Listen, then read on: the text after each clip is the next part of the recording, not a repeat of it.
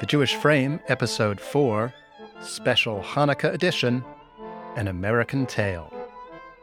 Okay, hello, Ben. Oh, you have to do the Hello. introduction. I can introduce us. This is The Twice. Jewish Frame, a Jewish podcast about movies and a movie podcast about Jewishness. I'm Ben Chin. With me, as always, is Rabbi Dan Ain of Congregation Beth Shalom in San Francisco.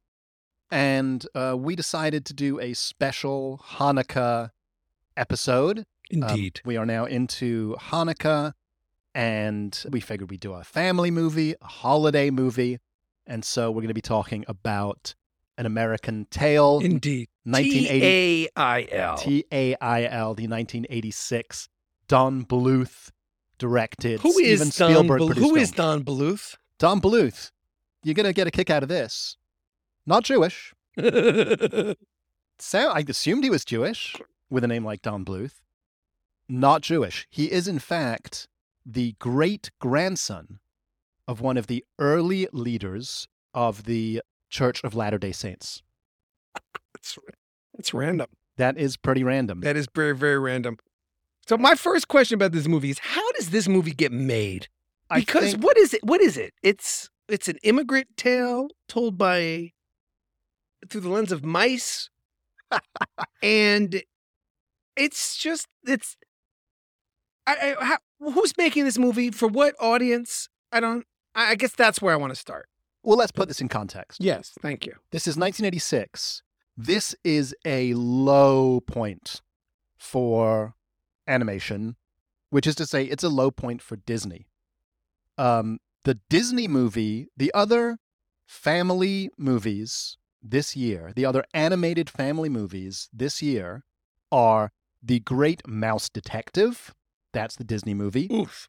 And Heathcliff. I'm not even sure who produced that one. Ooh. So this is they weren't making Muppet movies anymore? Not this Probably year. done A little by too late 86, for right? that. Yeah. And Disney won't really come back until I think it's 89 is The Little Mermaid, right? That is the resurgence of Disney really coming back to its former glory. But these are... Wait, so American Tail's a Disney movie? No, it's not a Disney movie. Don Bluth was at Disney. He worked on a bunch of Disney movies. He worked a little bit on Fox and the Hound. He was animation director for a few Disney movies and worked on a bunch of them.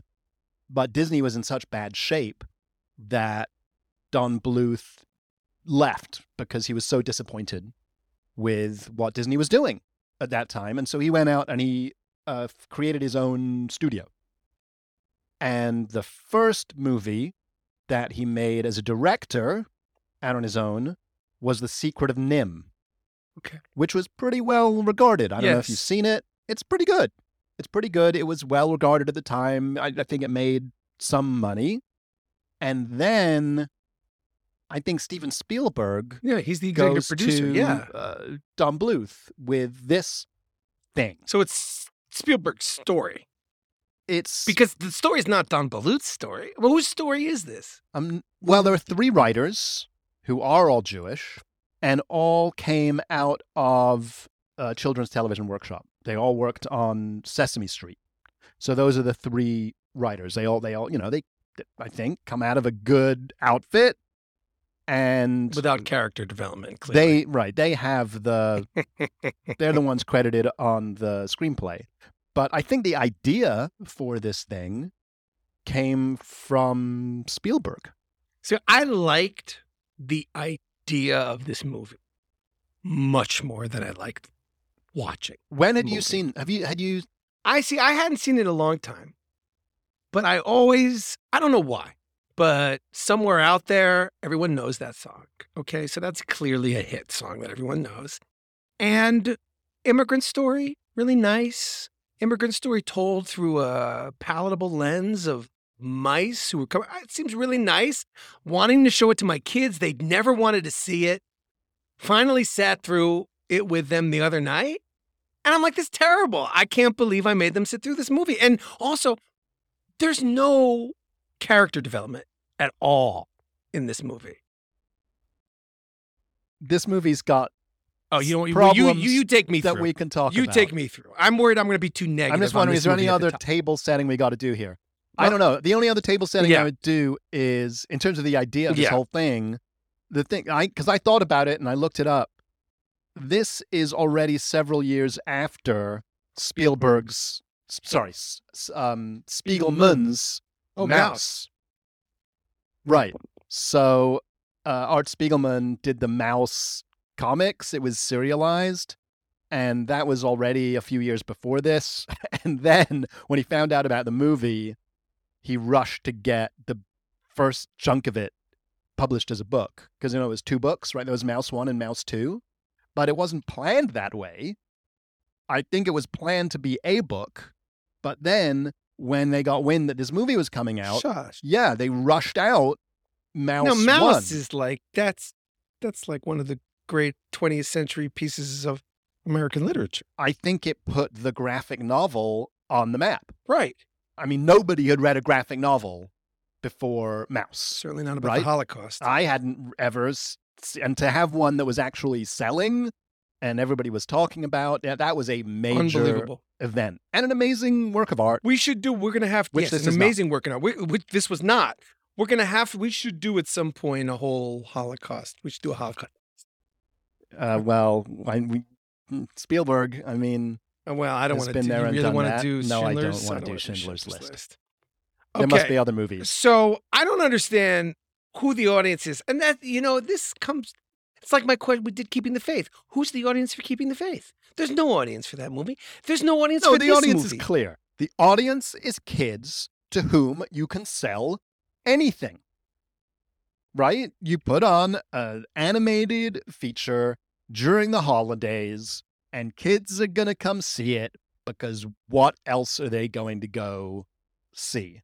This was a time, like I said, when there was a whole bunch of not very good animated films. Disney was not doing great work. Nobody was doing great work in this space. This was probably the best animated feature film that was made, certainly that year. I was 10 in 86. So, were you aware of the movie when it came out? Yeah, as a kid? Somewhere out there. I mean, everybody knows that too. I mean, that transcended the movie, the song. Yeah, that was a hit for Linda Ronstadt and James Ingram. All right, so they had Linda Ronstadt. That's real talent. Well, not in this movie. They didn't. Well, they recorded it afterwards. So let's talk about the nuts and bolts of this film. So it opens in some small town in Russia where the Mouskowitz family is celebrating Hannukah. This is the first and the last Jewish reference. I know. There's nothing. It's so hold on. Let me stop you for 1 second. I watched this with my kids. They're 10 and 7. They're 10 and 7, my kids. And I said to them, okay, so Ben and I do this podcast, very interested. I said, one of the questions we have is how Jewish is this movie? So my kids, I won't say annoyingly, but frequently would say, how Jewish is this movie on 1 to 10? And I started at 9, right around that Hannukah scene. And then as the movie went, my number kept going lower and lower because there was nothing Jewish that sustained this movie. No, you're right. So that's the first thing. We see them lighting Hanukkah candles, and the Mouskowitz family is celebrating, and Fievel is the son, and the father, Papa Mouskowitz, gives him the hat off his own head, because you can tell they don't have anything. They didn't buy presents because they're some poor Jewish family in Russia. So he gives him his own hat, and he says, this has been in the family for 3 generations, whatever. He gets a cute blue hat. Next thing that happens, and they're talking about cats. And, in America, there are no cats in There America. are no cats. Well, so then... My kids had a hard time with that. They're like, but there are cats in America. Of course there were. And then, of course, there's a pogrom.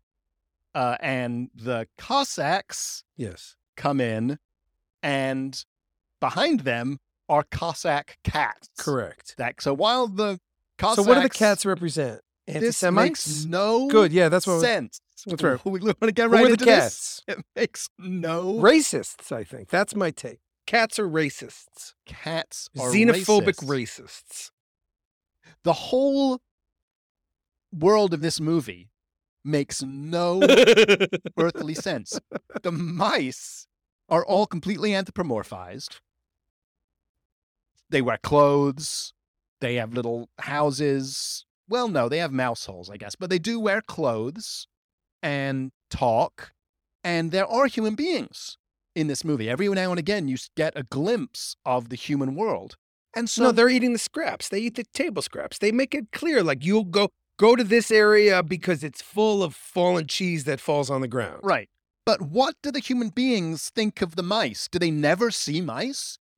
Do they ever see the mice and go, that's interesting. These mice are all wearing clothes and hats.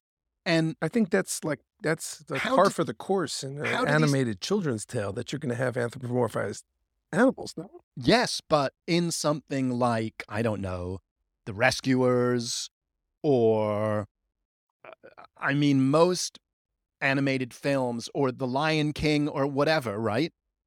The whole world is the animals. There are no human beings, right? So the animals very clearly are standing in for human characters.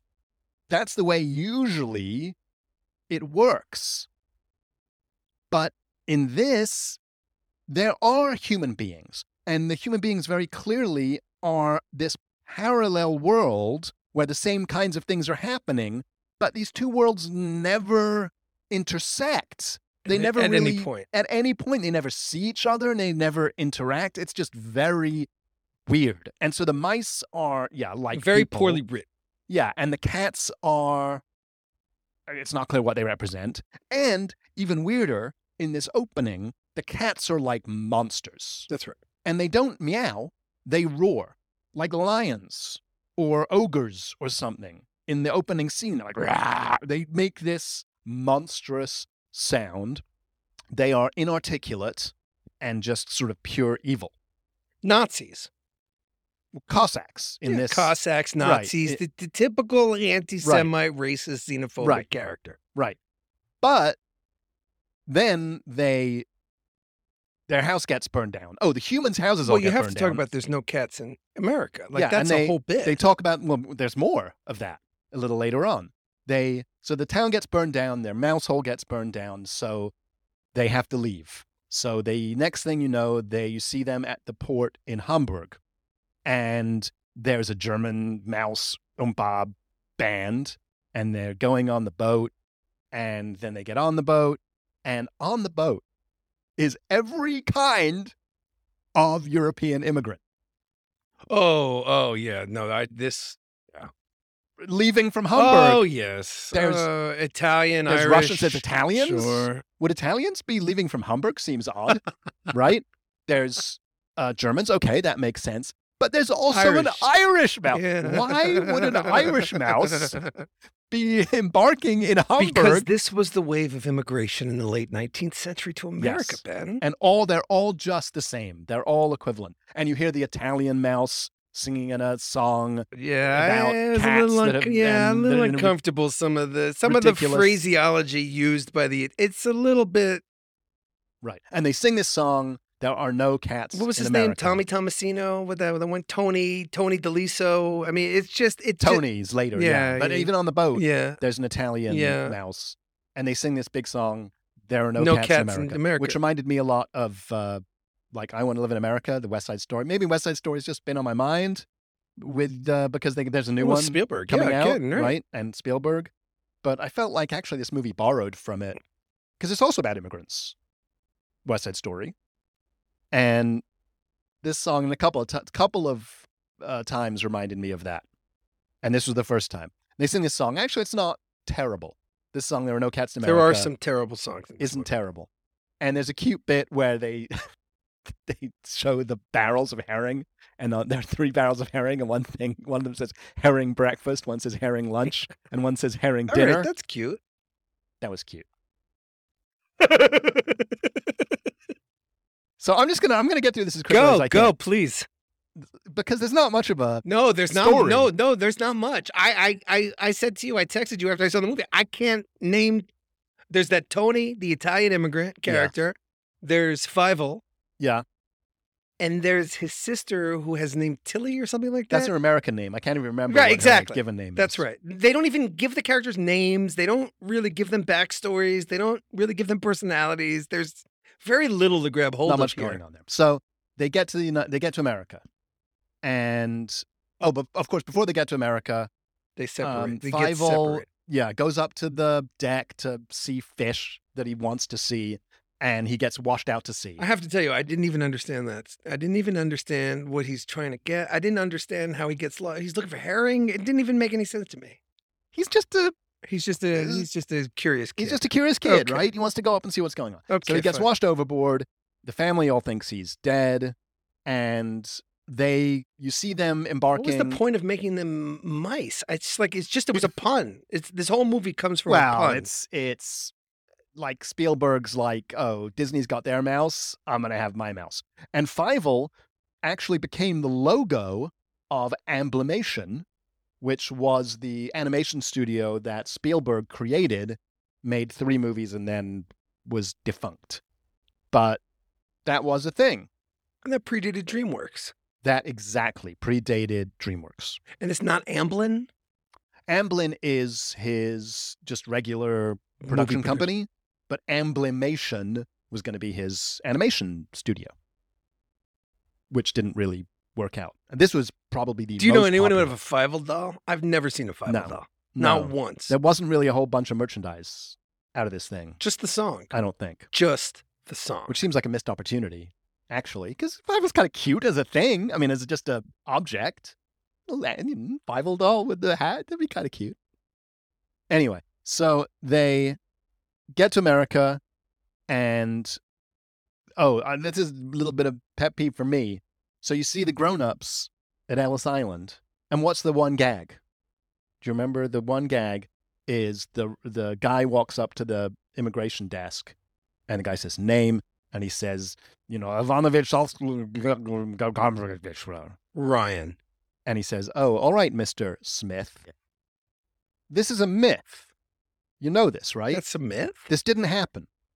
This is a complete myth that people had their names changed at Ellis Island. There's been scholarship on this that shows that it is. And this movie is a immigration story myth-making machine. 100%. And this is the first sort of part of that. Because this thing of people changing people's names at Ellis Island apparently did not happen. Was always we tried to understand that about my name, Ain. We always just assumed it was shortened, like from Ainsky or Anitsky or something like that. Oh, people did change their names. Yeah, but they weren't forcibly changed. But they weren't changed at Ellis Island, and that's the myth is that it's kind of a cute story and it's a accident of whatever. No, what happened was people showed up in America, faced anti-Semitism, and changed their names. Yep. Themselves. And then through, I think, sort of shame about internalized shame about the anti-Semitism or other anti-immigrant feeling that they faced, or a sort of retrospective triumphalism of succeeding in America, the story comes up like, it got changed at Ellis Island. Anyway, so this is watch Avalon, Barry Levinson, Avalon. They changed their names there. That's a big part. Well, what we should watch also for this is like Hester Street. Okay, which it would be better. Looks at real human beings and their actual experiences, or what could it be actual experiences. I don't know the benefit of showing this to a child, though. Like, I showed it to my children. I'm just like, it's funny because my wife watched it too, and she turned to my kids when it was over and she asked them what the lesson was. My 7-year-old had no idea what the lesson was, and my 10-year-old said, "Never give up." Maybe. I was like, that's good as I could come up with. But I mean, the best I can come up with is it is myth making about the American immigrant experience, which I think is not strange coming from Spielberg. In that his, many of his movies, but especially in the first part of his career, maybe up into the 80s, is sort of gauzy about the American experience in a lot of ways. I think of E.T., for example. Like, those kids were flesh and blood kids. I mean, what made that movie so special is that he brought the camera down to the kids' angle. So those children were real children, which was different from other movies. Here, these characters are paper thin. That I found okay. I don't have to keep bragging. Have that much to do with the story. I doubt it. I imagine. I doubt it. Anyway, so they show up there in Alice because I Island. have a family narrative like this. So my family, as I'm sure a bunch of us do, we have family narratives like this. So okay, let's show my kid a nice little. You can open that beer on camera. That's fine. On mic. On mic, that's totally acceptable. It is Hannukah. Okay. I just don't want to make loud popping sounds. I'll make loud slurping sounds. All right, so keep doing the movie, and then I'll talk about my family. Okay. Well, we can each talk about our I'm sure you have immigrant experiences. Well, I'm an immigrant myself, so I don't have to this country, at least. So I don't have such. My grandmother, before she passed away, wrote a whole memoir of her experiences in the 20th century. And I have it here with me. And the story is not dissimilar to the Mousquitz story, which I can sure share it's the with same you. thing. Yes, pretty much. Yeah. That's right. Right. So they show up, and then you see Fievel, of course, wash up inside a bottle, and he gets there. And then he meets up with this warranty rat, who is this rat. He's clearly a shady character. Fievel says, I would need to find my family. And Warranty Rat says, I'll find your family for you. Follow me. And instead, of course, of showing him his family, he shoves him in this sweatshop run by another mouse. Terrifying. Absolutely terrifying to be locked into a sweatshop. It's like all the way up. But it's okay because it doesn't last for more than 5 seconds. If even. They don't actually ever show you what this sweatshop is. All you get is shorthand, because then the camera sort of pans up, as it were, and you see the legs of women working at their sewing machines. You get that shot for about 2 seconds, and then like, okay, this is a sweatshop, and that's all you need to know. Because the next thing, Fievel is escaping with his friend Tony. New friend Tony, who is this Italian mouse. He doesn't sound Italian. He's just got this ludicrous Brooklyn sort of and he's like accent. weird. He just sounds like, hey, I don't know, the Fonz, or, terrible. And he has the most ridiculous hair. He's a mouse. He has this massive shock of jet black hair. Gelled. Right, because he's Italian. So let me talk about the way people talk in this movie for just a second. Fievel's papa sounds Russian. Fievel's mama sounds Russian. They've got these old world... Wait, we have a visitor. We have a guest. Come on in. No, we're good. No, we're good. No, we're all good. We're having a Hannukah party here outside. Rabbi Russell has just had a huge group of 40 young folks here. 50, she wants me to tell you, 50 young folks here. Yeah, we celebrating the third night of Hannukah. We walked in on a party here. Okay. Yes. So where was I? Oh, so it was the Mama and Papa Mousquitz sound like old world Russians. Fievel and his sister just sound American. Somehow, they don't even have Russian accents. And, of course, all these mice speak English. I'm so glad that you're ripping into the movie, because I was worried that I'd be alone here. Yeah, you thought I might like this film? No, I didn't think I'd like it. I just thought I was going to be too negative, but I don't have to worry about that now. No, I don't think so. Yes, and it's a kid's movie, right? So you have to take certain things for granted. But it just sticks in my craw, again, because the story of this movie is these mice, people, whatever, show up, and they are instantly Americans. Fievel shows up, and he is instantly American. Oh, I think I might have skipped the part where first he hooks up with this pigeon called Henri, this French pigeon, voiced by Christopher Plummer. Oh, I didn't. Yeah, but you wouldn't know because he's doing his best Maurice Chevalier. He's like, ha ha ha, literally. He's and he calls him my little immigrant. He has the most ludicrous French accent. He sounds like, reminds me of that thing from History of the World Part 1. Remember that? Yes. We do not even have our own language. We just speak in these ridiculous accents like Maurice Chevalier. He sounds exactly like Maurice Chevalier, which is a shame because Christopher Plummer's a great actor. I don't know what he's doing in this role. Anyway, so they hook up the pigeon. The pigeon says, "Oh, I'm here. This is my statue. We are just finishing it." And I'm not quite sure what that scene is for, but then he takes Fievel to Alisande, whatever. Okay, so then he hits the warranty rat, gets in the sweatshop, escapes the sweatshop with his friend Tony, and they wash up on Hester Street. You see a big sign, says Hester Street, so now you know we're on the Lower East Side. Thank you very much. And then what happens? Oh, he ends up in some house or something. Who remembers? It doesn't really matter. Well, there is sort of a gag where he hears music and he thinks it's his father playing the violin. Oh, yes. But it's just a phonograph, right? And then he sees some Irish lass preaching about we have to take care of the cats. So in America, there aren't clearly cats, and cats are a No, but he says problem. there are no cats, and then he gets attacked. And then he gets wise. Yes, he gets attacked by a cat, and then the Irish mouse says, "Oh, you're looking for your family? Let's go see Honest John." Honest John they go see him. He is this Tammany Hall crooked politician, just straight out of, and he's drunk.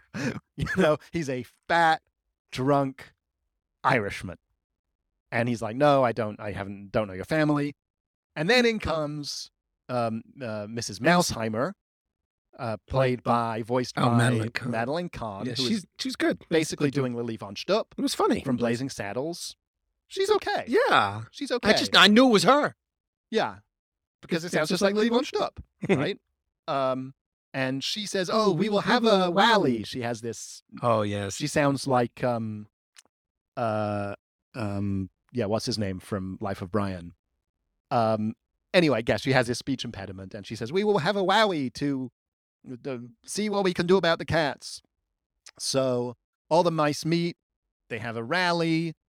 Fievel pipes up, says, "I have an idea." She listens to him. She's like, "Oh, that's a good idea." And they build, the plan is to build a giant mouse. Oh, because back in Russia, during the opening scene, the father says, "Oh, there's this story about the giant mouse of Minsk." And so that's where Fievel gets the idea. They're going to build a giant mouse. The giant mouse is going to chase the cats. You know what made me think of? Ever go by these labor disputes where they blow up the big rat? The big rat, yeah. That's what this made me think of. Yeah, that's about right. Except it's on wheels in this thing. Although they did, I guess, what was it? Was it A Bug's Life? Was it that one? There's one of those movies where they're ants and they build a bird to scare away the crickets. So that maybe they got the idea from this movie. So they come up with a plan. They're going to chase, clearly not every cat in New York, but the handful of cats that have been bothering them, they're going to chase out of town. So then Fievel comes upon I hated that. The lair of the cats. Lure the cats. They're all hanging out. Now, this is the craziest part of this movie, which I would love to hear your response. Set it up. It makes no earthly sense. He comes upon the lair of the cats. The cats are playing cards, one of whom is Tiger, who's voiced by Dom DeLuise, who is doing, I think, his best Bert Lahr as a Cowardly Lion. Oh, that's what he was doing. Doesn't it kind of sound like that? It didn't occur to me what he was doing before, but that's right. And must have been. But I couldn't figure out, is he doing that, or is that just Dom DeLuise's Or is he just mailing it in? Done? It was unclear. Has that always been Dom DeLuise? Was he always just doing Bert Lahr? Put him up. I'm in it. Oh, did he do that? I didn't even catch that. Did he do that? No, he didn't say that. Oh, but he talks like that. That sounded just like, that was good. Yeah, what are we playing? What do you mean? What do you mean? Put him on. Put him on. He's kind of doing that kind of thing. So, Warranty Rat is there, And he's apparently the boss of the cats. You're like, oh, this is odd. But then he Okay, removes... I couldn't follow the narrative. How is a 10-year-old going to follow the narrative? No. He removes his nose. Oh, that's right. He's a He fake. He's a unfurls his fake. ears, and it turns out the warranty rat is, in fact, a cat. Now, why in the world would a cat want to dress up as a mouse? And also, this is treated as if it is a big reveal. Whereas, who cares? If he's a rat I couldn't figure or a it out. cat, he's evil, he's bad. We knew from the beginning he was bad. If he was a character we were supposed to sympathize with, if he was supposed to be on the side of the protagonist, and then it's revealed he's really a cat, well, that would be something. I had no idea why he was dressing up as a mouse. As a rat. As a rat. Yeah, I couldn't figure it out. It just didn't make any sense. Still doesn't make any sense to me. It doesn't make any sense because it's not like he hangs out with other rats. Wait, he wants to infiltrate the rats? Did he infiltrate the rats to get... no sense. None. Why Zero. he would No, I checked be a out. rat. I checked out at that point. I'm just like, I'm not going to bother following this It guy's must story. have made sense in an earlier draft of the script or something. There must have been some reason, sometime, why that would happen. But here it makes no earthly No, but he was sense very committed whatsoever. to his cover. It also didn't make any sense to me. Yeah, it was just bewildering, right? It's just what is going on and why. So he turns out he's really a cat, and then you know what? It doesn't really come up matter. again, Yeah, and it doesn't matter at all. No, not at all. Can we talk about how bad the Dom DeLuise song was? Yes, That's Don the worst. Bluth. The worst. That's one of the worst songs I've heard in an animated movie in a long time. Oh, I've heard worse than that. Really? That was pretty bad. Actually, I think the treatment of Somewhere Out There in this movie is worse. But at least it's a good song. So then they lock up Fievel in a cage, and Tiger, the cat voiced by Dom DeLuise, makes friends with him. And it's like, oh, I'm not really a bad guy, and let's be friends. And they sing a duet, which is called, what is it? We're a Duo. We're a duo, a duo. It's a pretty bad song. And then, now, is Somewhere Out There before or after that? Not only is it a bad song, but I'm not sure Dom DeLuise's performance here was really... I don't know. It's like a comic character song. He can't really sing very well, but it doesn't really Well, they didn't matter. seem to use any singers for any of the songs. No, this is the other thing. It's a musical. Yes. And there are no singers. And at some point we do hear Somewhere Out There, and I don't remember when because it doesn't fit into the story really hardly at all. This again reminded me of West Side Story. I think it's tonight when they're in two different places and they're kind of singing to each other. Is it that one, or is it Somewhere a Place for Us? One of those romantic numbers where, she's on her balcony and he's somewhere else and they're singing and it's a duet, but they're apart. This is the same thing. Fievel is singing this song Somewhere Out There, and his sister is singing it, and they're in two different places. And they both sound horrible. He sounds like, an 8-year-old, 7-year-old who can't really sing, as most 7 or 8-year-olds can't, just kind of trying to sing. She's a little bit older, but also not a singer. And this was supposed to be, I guess, the hit song from this movie. It was. Right, but it sounds horrible. I think it was only a hit because it was Linda Ronstadt. Subsequently recorded by actual singers. And by the way, I listened to that version. I couldn't The listen Linda to Ronstadt it. song? Yeah, I couldn't. It's bad too? It's just it sounds so 1986. Oh, yeah. It's just, and it just sounds kind of cheap And and awful. even though I know how very far apart we are. But see, I mean, like, It's pretty bad. say whatever you want. Like, it's not a great, but it did cross over, right? Like, that song Yeah, was it did. the most successful thing about this. It's not a bad song. But it's the most successful thing from this movie, period. The movie was not unsuccessful. The movie did okay. I think the movie made money. It wasn't a total flop. No, so I guess what it is it's a baby boomer movie where the baby boomers want to teach their children who were born in the 80s about their parents who came here, right? The grandparents. The About the boomers' parents. So, right, that's right. So that's what this is. So this is coming 86. You got it in for the baby boomers, man. Well, for good reason. But, there's a whole theory. There's a whole thing on this. Like Well, we can talk about this because you're a film guy. Where are the kids in the movies in the 70s? It's Rosemary's Baby. It's like the kids are the problem. And then all of a sudden, you move to the 80s and you start to get Mr. Mom and you start to get these other movies. Baby Boom. And Baby Boom, that is right. And you get Baby on Board and all that. So there is a shift in how the baby boomers think of having their own children, which goes from we don't want to have a child in the 70s because that's going to cramp our style and we have to be free and live our lives too.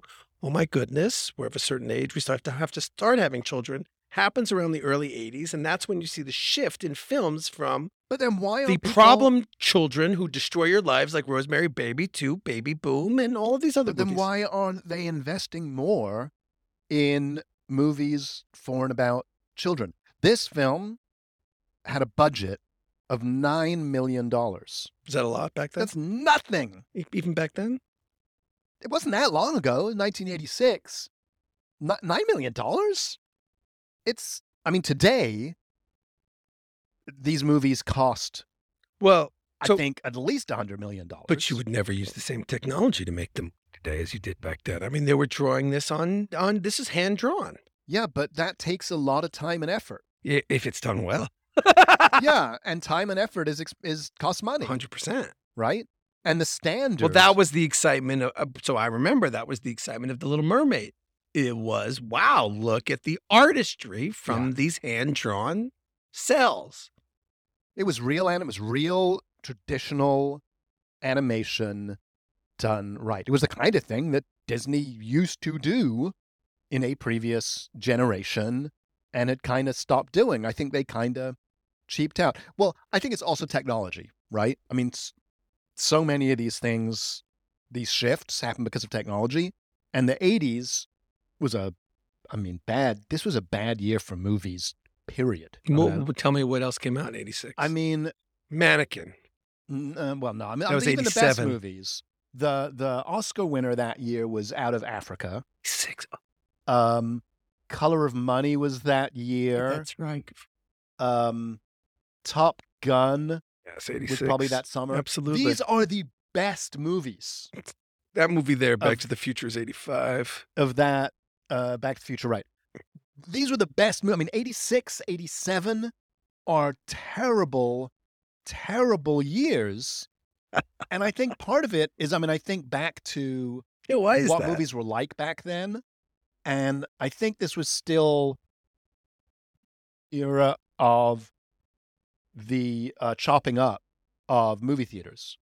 Remember, they would take big one-screen theaters and they chopped them up. They made multiplexes out of them. The way they made multiplexes is not the way they make multiplexes today, which is that you've got an entire city block that's a movie theater. They took these not as big theaters and they just chopped them up into little theaters with these postage stamp size screens. Moviegoing became a not very good experience because they were threatened by VHS and then cable. And so I guess they thought that in order to compete with TV and video, they had to just do stuff cheaper and just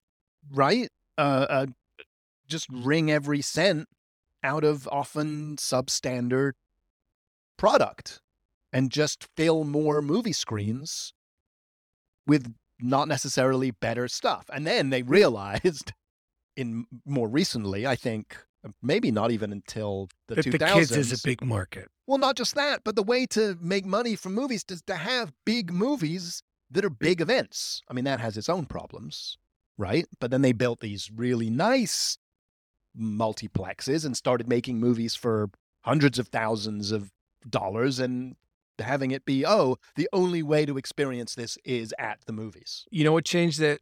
Batman, 1989. Yes.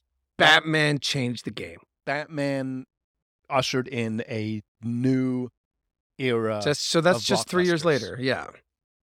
That's Yeah.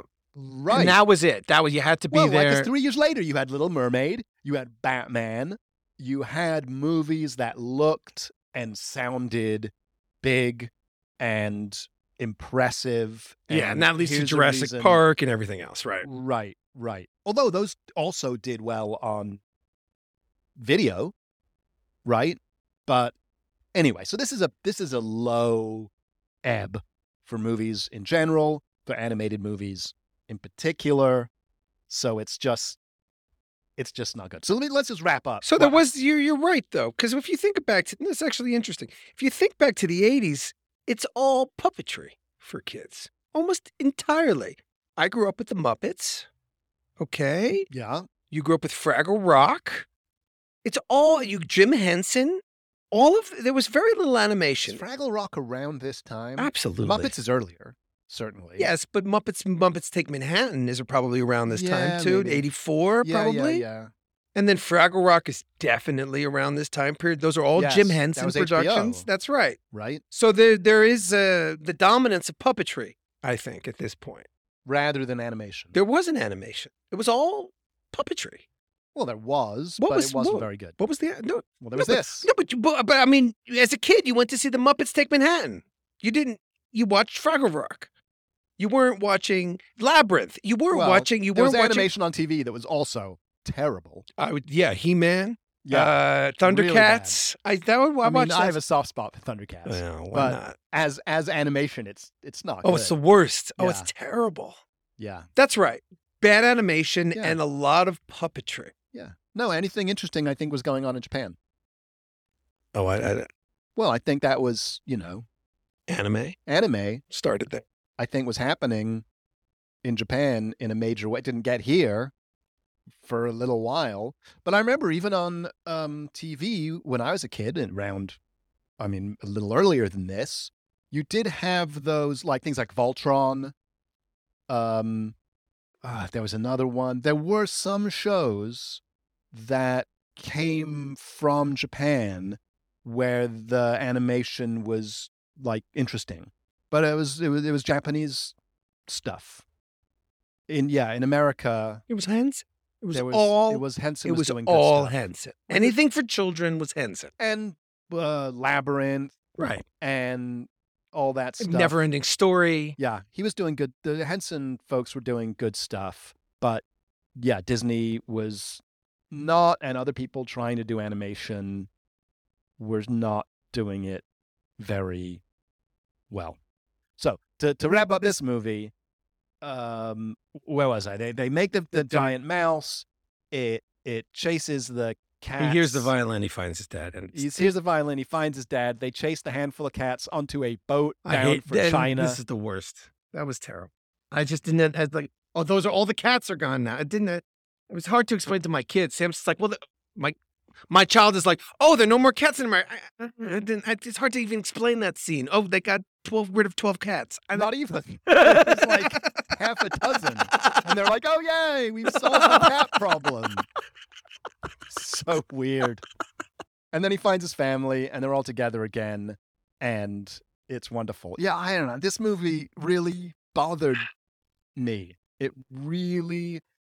Well, let's really Let's talk bothered me. about what are the most bothersome aspect. I was bothered by the Tony and the Irish characters, which I thought were just... Because they were just such stereotypes? But like easy, superficial. Oh, Tony, his name is Tony, and he speaks in a Brooklyn. I mean, just come on. It was it seemed superficial. Well, nothing gets explored, right? Everything's just shorthand. This is shorthand for an Irish character. This is shorthand for... What's Fievel's dad's name? Papa Mouskowitz. Right? There's nothing explored or at all unexpected. It's How lazy. does Papa Mouskowitz find money? Yeah, I wondered that myself. What does he do for a living? What does he do once he comes to America? What does he think? I know. At least Fievel has a job in the sweatshop. I mean, for 2 seconds. He doesn't do a lick of work. He shows up, he gets shoved in a dormitory, and then he escapes. He doesn't do anything there. So yeah, what does he do? Who knows? Mrs. Mouseheimer Why is she the richest mouse in New York? Who knows? Nothing is explained or explored or anything. I'll tell you what bothers me about this film. What bothers me about this movie is that it just flattens this experience. If the goal here is to say something about the immigrant experience circa 1885, there is nothing said there except the thinnest gloss of what that story is. It's just like all these Europeans arrived from an entire continent, show up, and they're all just Americans. You know what that makes me think of? That's the story that the parents told, probably. Well, yeah, I think that is the myth. Parents tell a cleaned down version of the story, and then the kids make it a movie and think it's the real story. That is the myth, that the Irish and the Italians and the Jews and the Germans, they just all live together and get along because they're now all Americans and this is a melting pot. And that's clearly bullshit. Like, that's just, if you think about it for more than 2 seconds, of course that's not what happened. The Jews arrived and they lived in Jewish communities in Manhattan and in Brooklyn.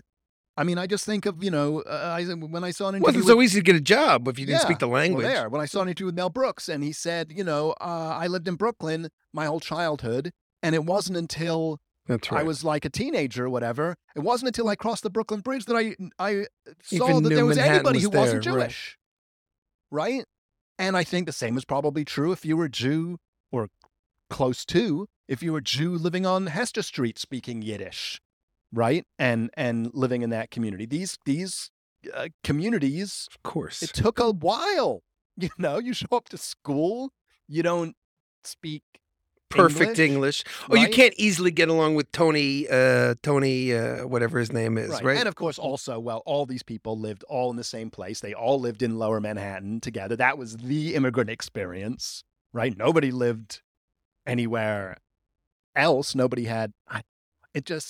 Okay, so I have questions. How did this movie make money? How did it make money? Because it was this time of year. It was the holiday season. You want to take and your stupid dads like me be like, oh, good story. Yeah, you want to take your little ones to go see a movie. What else are you going to go see? This was it. This was kind of it. This was the cartoon playing at the multiplex. This was the family movie playing during the holidays at your multiplex. At the Comac multiplex. That's right. That's, I think, how this made money. And this movie has fans. Does it? Yeah. I'd like to speak to one of them. Yeah. I'd like to know what they see in this movie. I don't even know what's heroic about Fievel. Is there a hero story here anywhere? No. No, not really. He doesn't do... No, he doesn't. And he comes up with the idea for defeating the cats. I guess that's something. Maybe he doesn't do This was confusing much to the 7-year-old. The no cats in America, but then getting rid of the half dozen cats. This actually was confusing to a 7-year-old. Yeah, it doesn't make a whole lot of sense. But Fievel, I mean, he's cute. He's cute to look at. Right? They made like 2-3 more movies with him. Well, are those better? No, I think they're worse. Oh I haven't God. seen them. Well, this Fievel Goes West. I think they're worse. Which is the one I'm tempted. And then there were another 2 that were straight to video. Although I also did, Fievel also did become the mascot of UNICEF at some point. So I have that in my notes here. Because of, and this is in quotes, his immigration experience reflects the adventures and triumphs of all cultures and their children. So that's what UNICEF had to say, and he was made UNICEF's spokesmouse in the year 2000. Interesting left. This grossed $47 million. Off of 9. On a $9 million budget. Amazing. That is pretty good. That's pretty good. Can you tell me how high the Linda Ronstadt song went on the Billboard chart? Number 2. Number 2? That's insane. Yeah, it got to number 2. That's insane. But that's with Michael Jackson. Like up there with Michael Jackson, basically. And Madonna. Well, Michael Jackson and Madonna had number ones. Right. I mean, this might have been number two for like, number two. Right. This might have been number two for a week. Right. Behind Like a Virgin is Somewhere Out There. Yeah. Well, yeah. I mean, I guess it's... Now, that's odd. I guess Linda Ronstadt's Big Star. Linda Ronstadt's Big Star at the time. So that's the only reason, right? Linda Ronstadt was a big star. I think it was the kind of thing you wanted a ballady sort of... I don't. Like I said, I tried. I couldn't listen to the whole thing. To figure out what these baby boomers were thinking in the 80s is just so interesting to me. I don't know. So tell me the immigrant story. Well, so this is from my grandmother. Real immigrant story. It's a real, here we go. Real immigrant story. It was 1879. This is my grandmother speaking. And my maternal grandmother, Necha Epstein. So this would be my great grandmother. Necha had been working in Cousin Molly's bakery in the city for 3 months when she received a desperate letter from her parents. "You must come home," they wrote. "The people of the village are saying you are pregnant, and we have sent you away to hide it from them." This is my maternal grandmother, my maternal great-great-grandmother. Because it hadn't been easy for the 19-year-old Necha to maneuver this change of venue from the village of Velapola in Galicia to the city, she was determined to ignore the letter, but she couldn't because additional letters, each were more emotional than the one before, and pointing out that she, ruining them, kept arriving. Okay. Necha didn't want to return to her tiny village on the border of Austria and Hungary. This is my 19-year-old great-great-great. She remembered how difficult it had been to obtain her parents' permission to leave. Her mother had insisted that finding a husband had to be a top priority and that she would soon be past marriageable age. Necha pleaded and begged, promising that she was allowed to spend time in the city. She would be content to settle down and marry. All right, so this goes on for a little bit, having a hard time with her. And she's now working in a bakery. Necha had a strong feeling that it would be a mistake to move home. But when Cousin Molly interceded, she couldn't say no, and Cousin Molly explained that with her mother and father hysterical, it was definitely her duty to do as they asked. Okay, so I'm sorry, I'm lost a little bit. So Necha, there are stories being told about her that she's pregnant.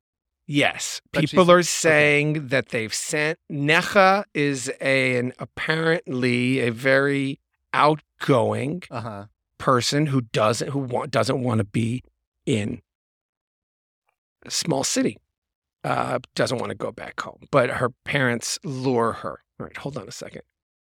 Blah, blah, blah. She ends up going back to live with her, and they set her up with this fellow who is a 20-year-old man by the name of David Hittner, and they arrange a marriage.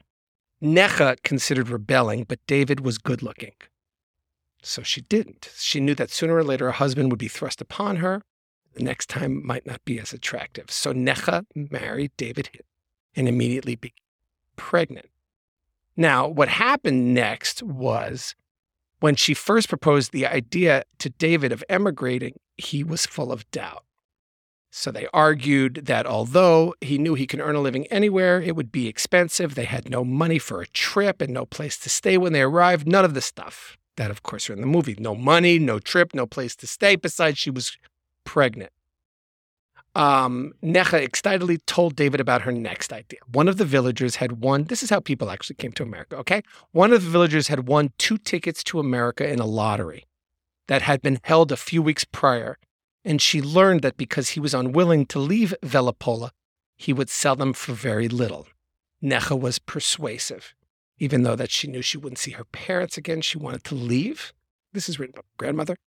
30 days after her baby Abraham was born, David and Necha began their journey. In cramped steerage quarters with little food, the young couple talked incessantly about the golden Medina, the land of milk and honey, the paradise that awaited. This is what I wanted to share. The only outstanding occurrence during their 5-week journey was the morning a first-class passenger invited Necha and baby Abi to come to the upper deck to meet some of her friends. They took up a collection, Necha later related to David. They told me it was to take care of my baby. Gloom was everywhere.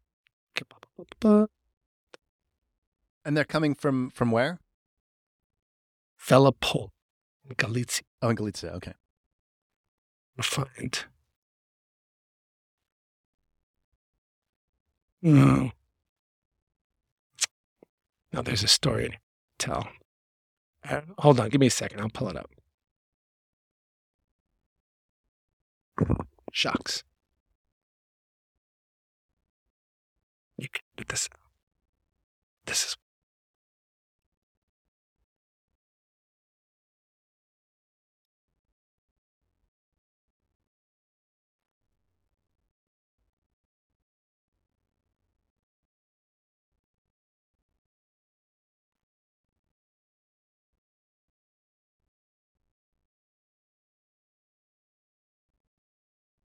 Okay, here.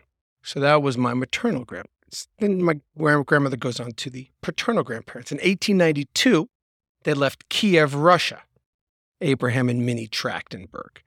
At the time, two types of pogroms were prevalent, the ones in which Jews were attacked, robbed, and sometimes murdered, and those consisting of constant discrimination, persecution, and hounding.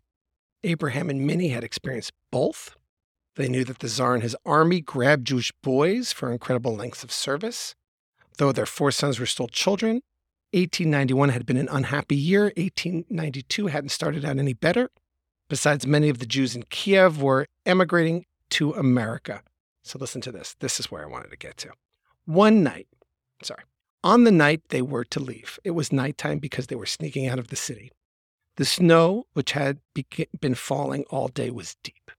Minnie bundled her 6 children, Morris, Jacob, Dora, Harris, whom I was named for, that is my great-grandfather, Ethel, and Louis.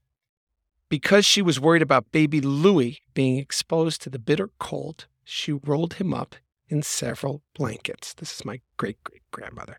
The Trachtenbergs were the last to board the large horse-drawn wagon. All were instructed to be very quiet. Sleep if you can, they were told. It's going to be a long trip. The children were asleep almost immediately. Before long, despite the rough road and the many bumps, most of the passengers dozed off. Suddenly, there was a piercing scream. It was Minnie, screaming hysterical. Little Louis was not. Quickly, the conclusion was reached that little Louis must have toppled out when the wagon hit a bump. And just as quickly, the decision was made to go back, look for him. You've got to hand it to them, my great-grandmother said, when my family first told the story.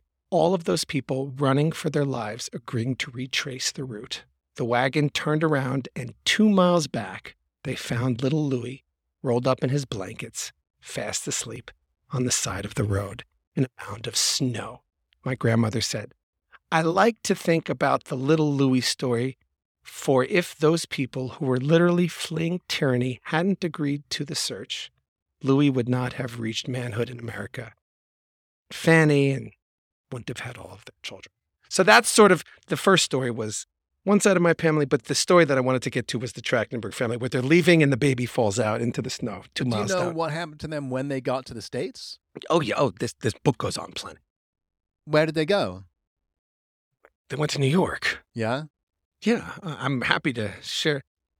In the summer of 1901, 400 people died during, you want to hear my grandmother's, during the New York heat wave. 2 months later, President William McKinley was assassinated. It happened. Okay, I don't need the American history lesson. My mother remembered both. But was this My mother remembered both the heat wave and the assassination. Of course, there was no such thing as air conditioning, my great-grandmother said. And since we didn't have electricity, we didn't have fans. Yeah, they make it to America, and they go on. In 1905, Henry Hittner left home for San Francisco. I had no idea. Look at that. And immediately Mary had a compelling desire to join. I had no idea. Look at this. I didn't get this far. Though Mary loved her mother and felt a wonderful closeness to her family, she wanted to get away. As soon as Harry settled on the West Coast, Mary wrote announcing she would be arriving in San Francisco within the month and to please find her a place to live. This is what, like a great uncle or something? Yeah, Harry's response was immediate and forceful. Don't come. This is a wild place with loose men, loose women, drunken bums. It's not a place for a nice girl. Mary was insistent, but Harry was emphatic. California was no place for a decent person. He was not going to stay. He would be returning home soon. And the earthquake happened. So and that was my the end family of that never moved idea. out here. That's right. Okay.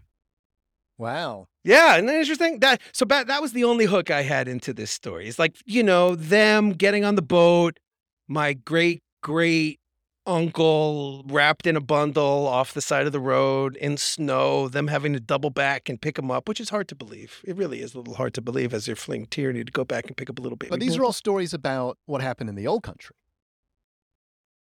These are not stories about what happened. Well, I mean, this is the start of her memoir. Well, yeah, but okay. My theory on this is that Jews don't like to talk about and love to talk about persecution. We both tell every story about our historical persecution. But when it comes to ways that we are persecuted or those who close to us are persecuted, we elide those stories. We skip over them or we paper over them. I mean, we definitely saw this happen after the Holocaust, right?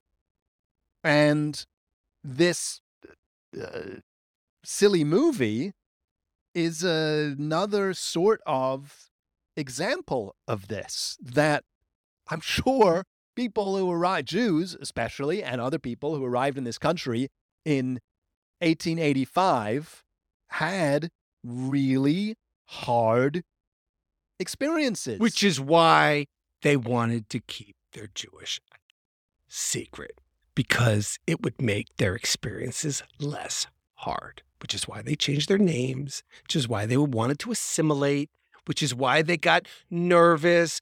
So my grandmother, who wrote this, but the story never spoke Yiddish on purpose.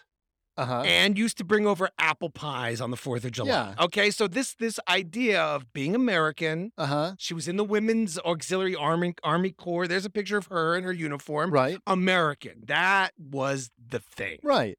And the more you focus in on your persecution, the more you're going to focus in on your outsider status. And that...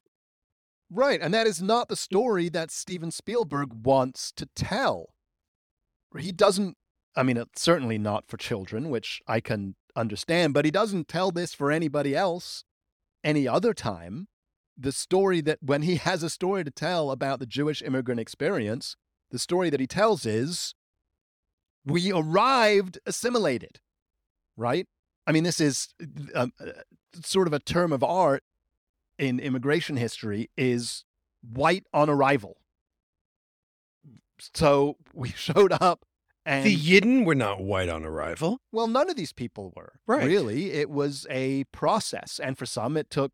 I mean, also, these different people showed up It at was different easier times. for the Jews because they could change their name from Greenberg to Green, and they looked white. Sure. So it was easier. But when you show up, not speaking the language, not knowing anybody, sometimes maybe unable to ply your trade, I imagine it is hard.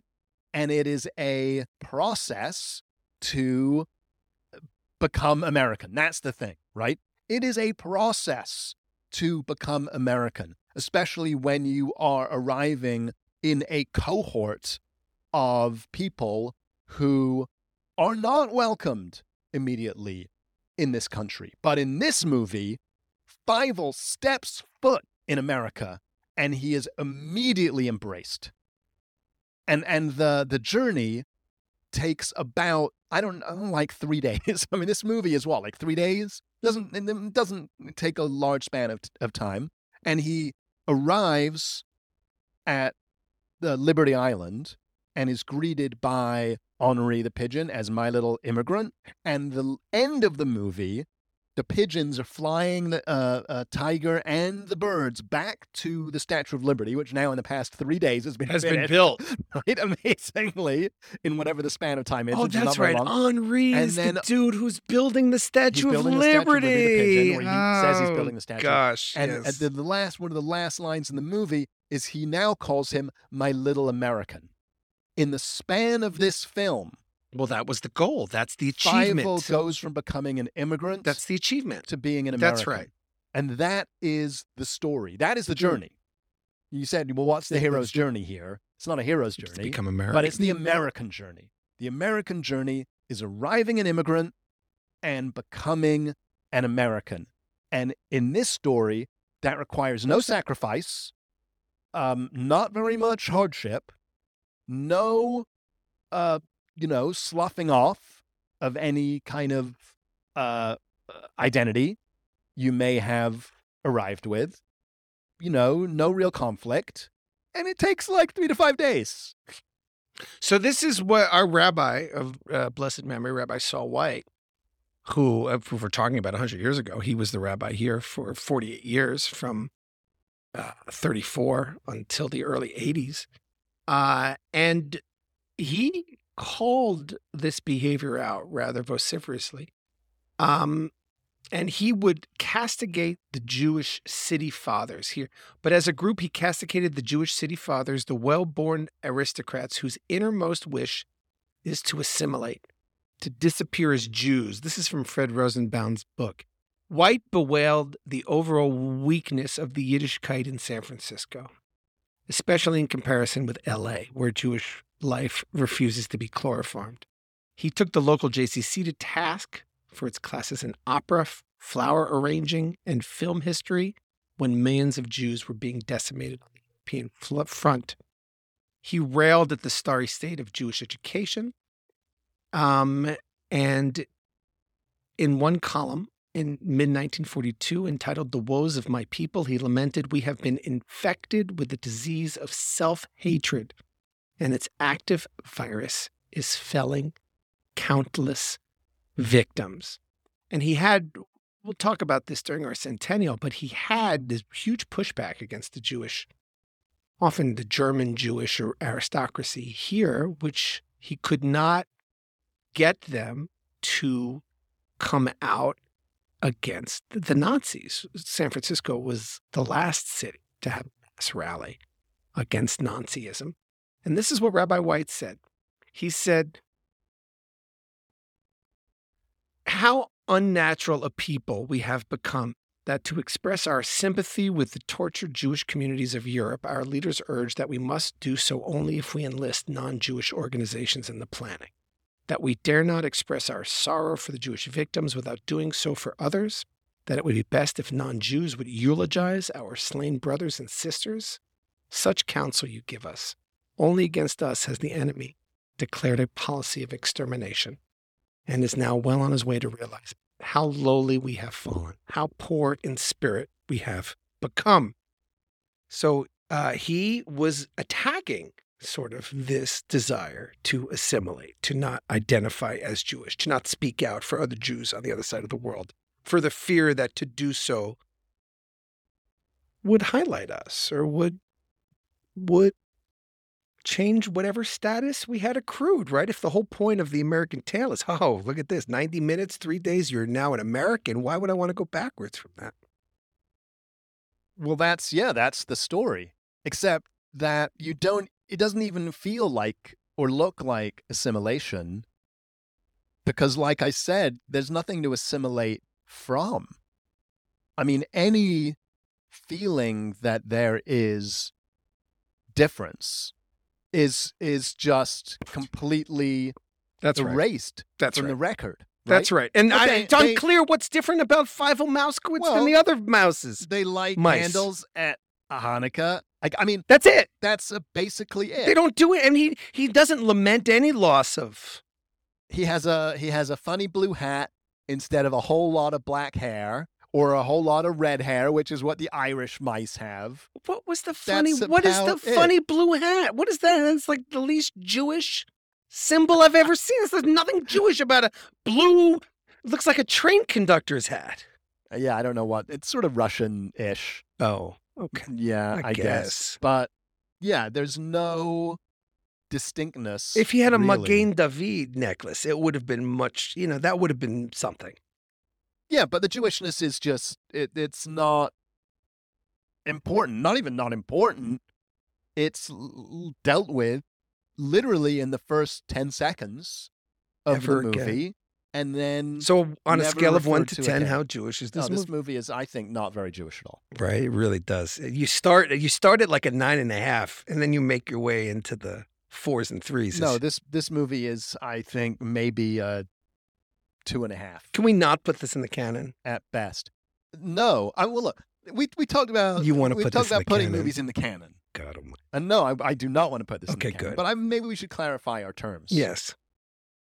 To me, the canon is the same thing as the biblical canon.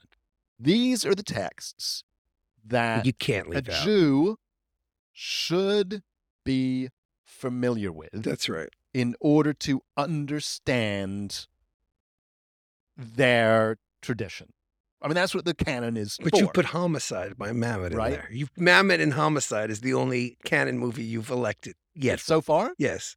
No, I think when we did... You didn't. We didn't put Keeping the Faith we in put there. Little Murders in. Did we? I voted for it. I think you voted against it.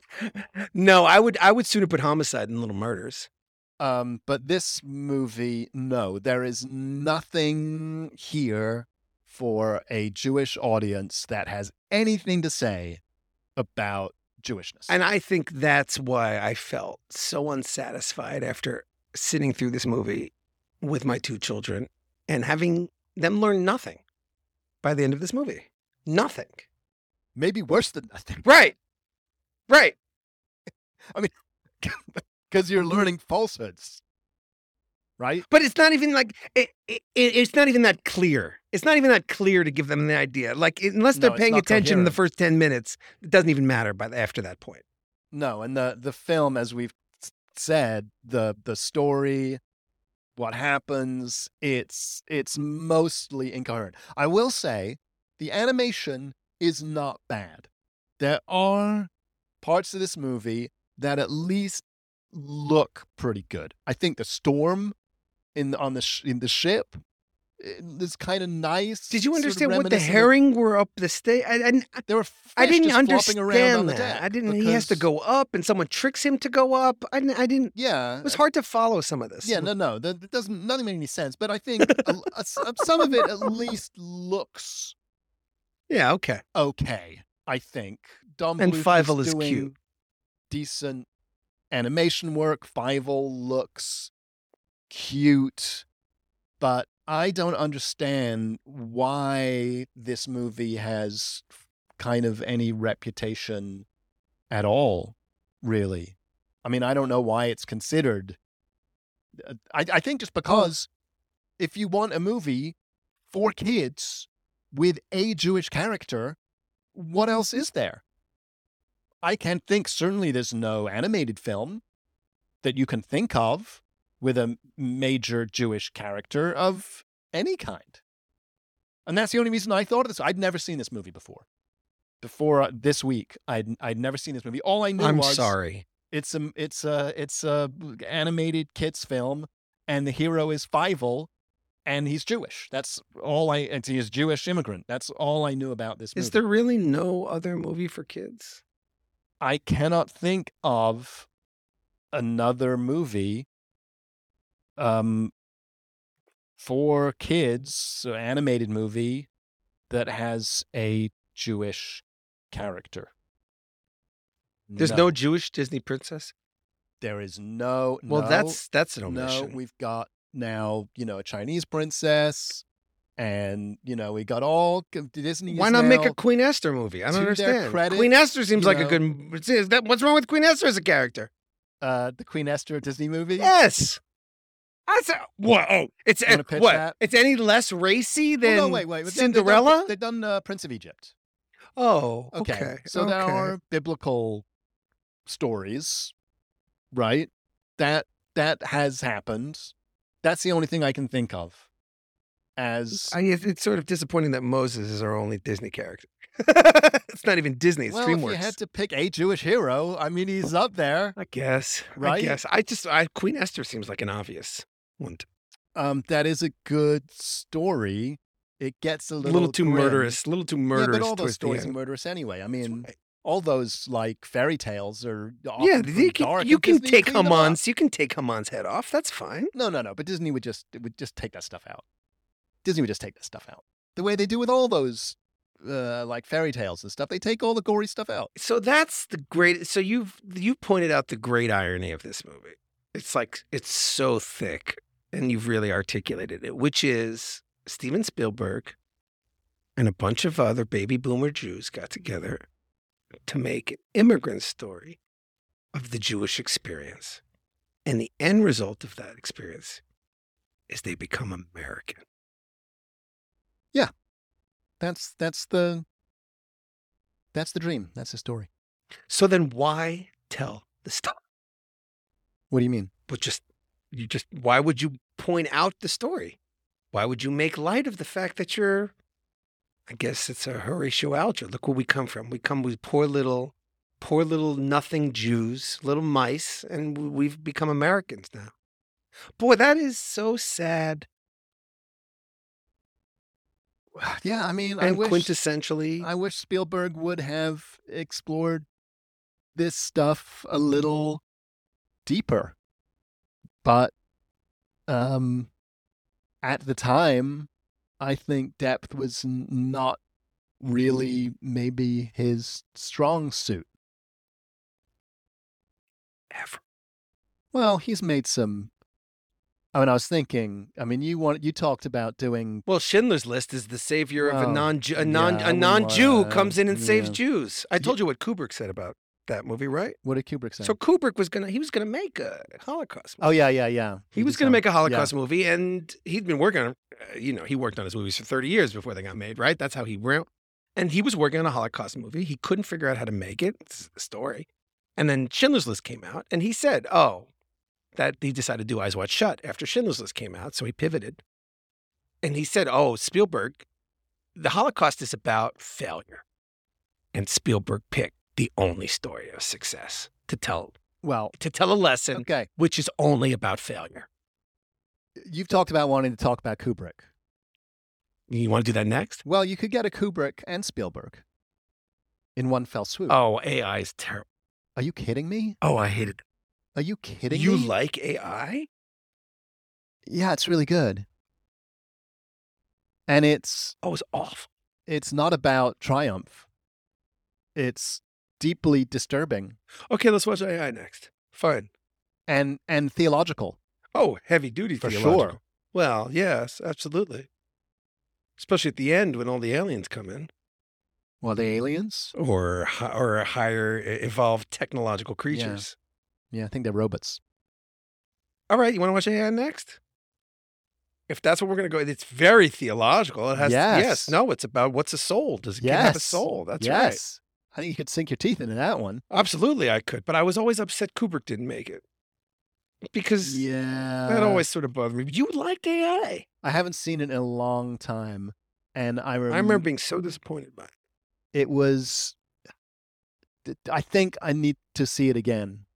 I think it might be a movie that's tough to really get certainly the first time around, because it is weird. Oh, it's very weird. And grim in so many ways.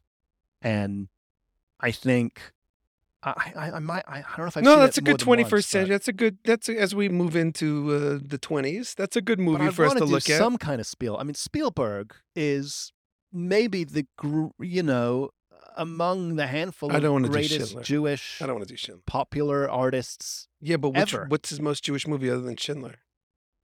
Munich, maybe. I haven't seen. I did see that, but I haven't rewatched it. My favorite part of Munich is just all the spy stuff. But it's all about a bunch of Israelis. Yeah, but it's a good spy movie. It's got some good spy stuff in it. Some of the other stuff in that movie goes awry a little bit towards the end. All right, we don't have any Jewish geography for this film. I did. Well, you did your Jewish geography. Well, it's my story of my family. That is the story of your family. That's the damn story of my family. I don't have any. But that's the story of my family. That's it. That's it. That's it. I've shown my kids it. It's terrible. That's your Fievel story. It's awful. Yeah. I think that's why I found it most disappointing. I want to do a little bit of housekeeping. Do it. So first, I want to thank Jonathan Bayer for our little Theme song. theme jingle. He's just going to record another version for us. Okay. So maybe if I nudge him, he will. But he wrote and played our little theme jingle. So thank you, Jonathan. And I also wanted to mention a little bit of feedback that we've got Yes. from one of our listeners who happens to be my brother, Daniel. In our first episode, when we brought up the idea of the canon, I asked, well, what do you call something that's not in the canon? You said apocrypha, right? I said, I thought that was a Christian thing. So Daniel wrote to me and said, there is a Jewish term. Oh, what is it? For the apocrypha.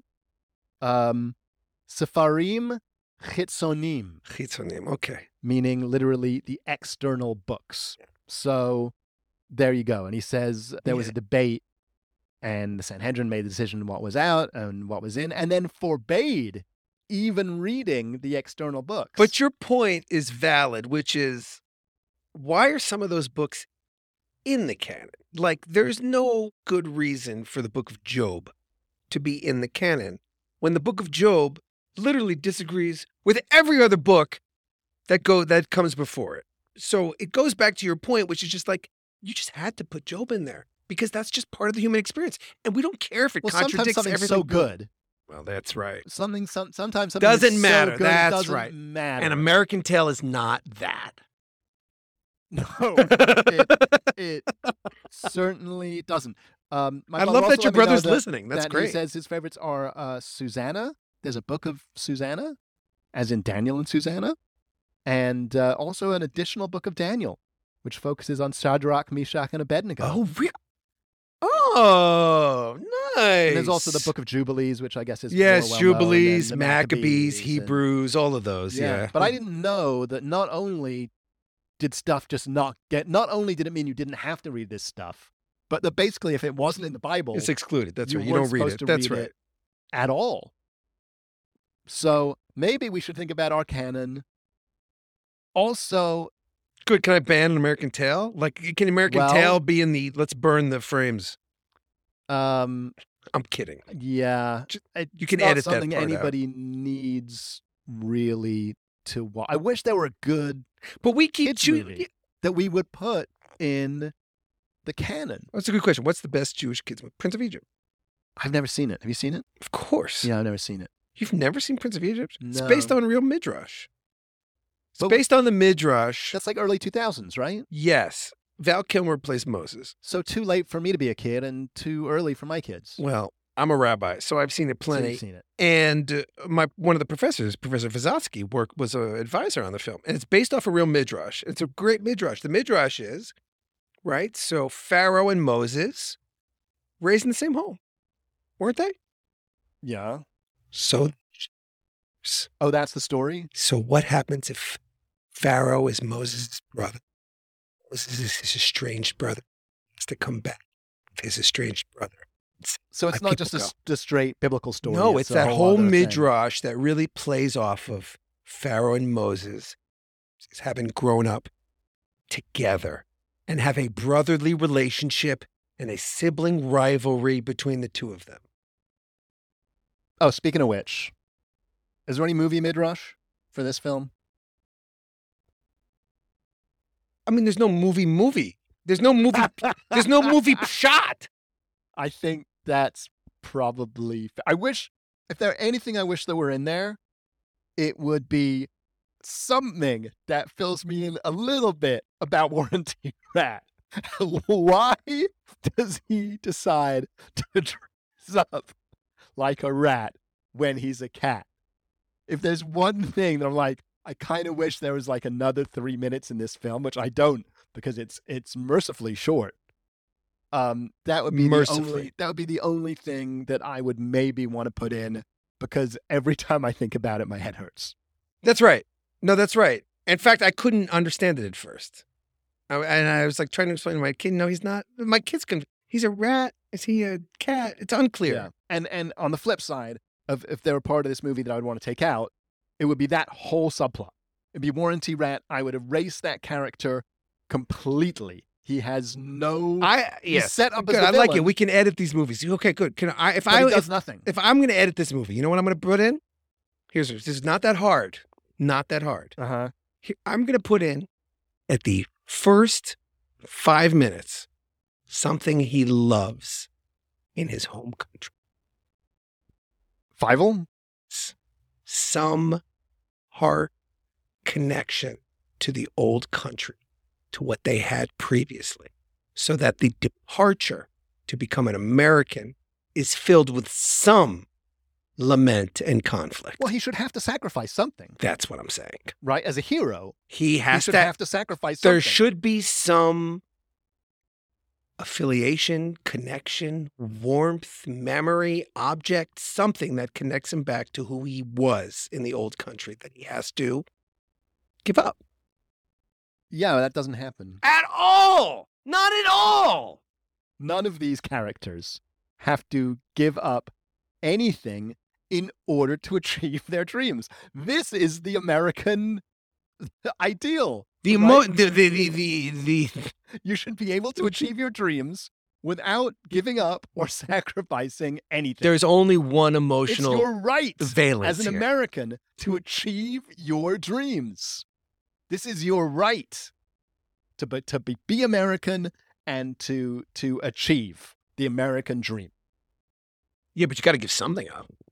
Well, of course, but not in these kinds of stories. Not in this story. But what I was going to say was the only Although they don't achieve emotional anything. valence here, the only depth Yeah. given to any character in this movie Yeah. is the fact that the father will not talk about Fievel. He will not I like talk that character, about actually. Fievel with anybody because he won't acknowledge Yeah. the fact. Okay, that was the No, only that was depth nice. of anybody here in the whole movie. That was actually kind of nice. That was it. Papa Mouskowitz is actually pretty good, and I think that actors actually does something with that role. And you're right. That's the one surprising thing. That's the only thing really that happens that It you're has like, any depth to it. just any that you wouldn't just that's not just lazy. Is when he loses him and he shows up at the point of embarkation and they say how many and he says 5 and then he says 4 and But then Tilly wants to look. I don't even know if that's her name. Tilly she wants to look for him and the father's like no, he's gone. That's right. He's gone. So that's a little dead. feeling. That was the only feeling in the movie I felt. Yes, because what does that say? It's kind of real. It That's is like kinda the real. only yes, you probably would lose a child if you're making this journey. Like Right. that felt like genuine emotion, Yeah, genuine tragedy, genuine trauma, and he doesn't want to deal with But it. that sounds very Jewish to me. Well, very American. Right. Very American. We don't talk about trauma. We don't talk about the ugly parts of our history. We don't talk about the things we've lost. We just move on. Right? That's how Papa Mouskowitz becomes an American. He just wants to move on. And they do. And what do they achieve at the end of that movie? I mean, I guess the victory is just they're all together and they're now Americans. Right? But I guess that's enough.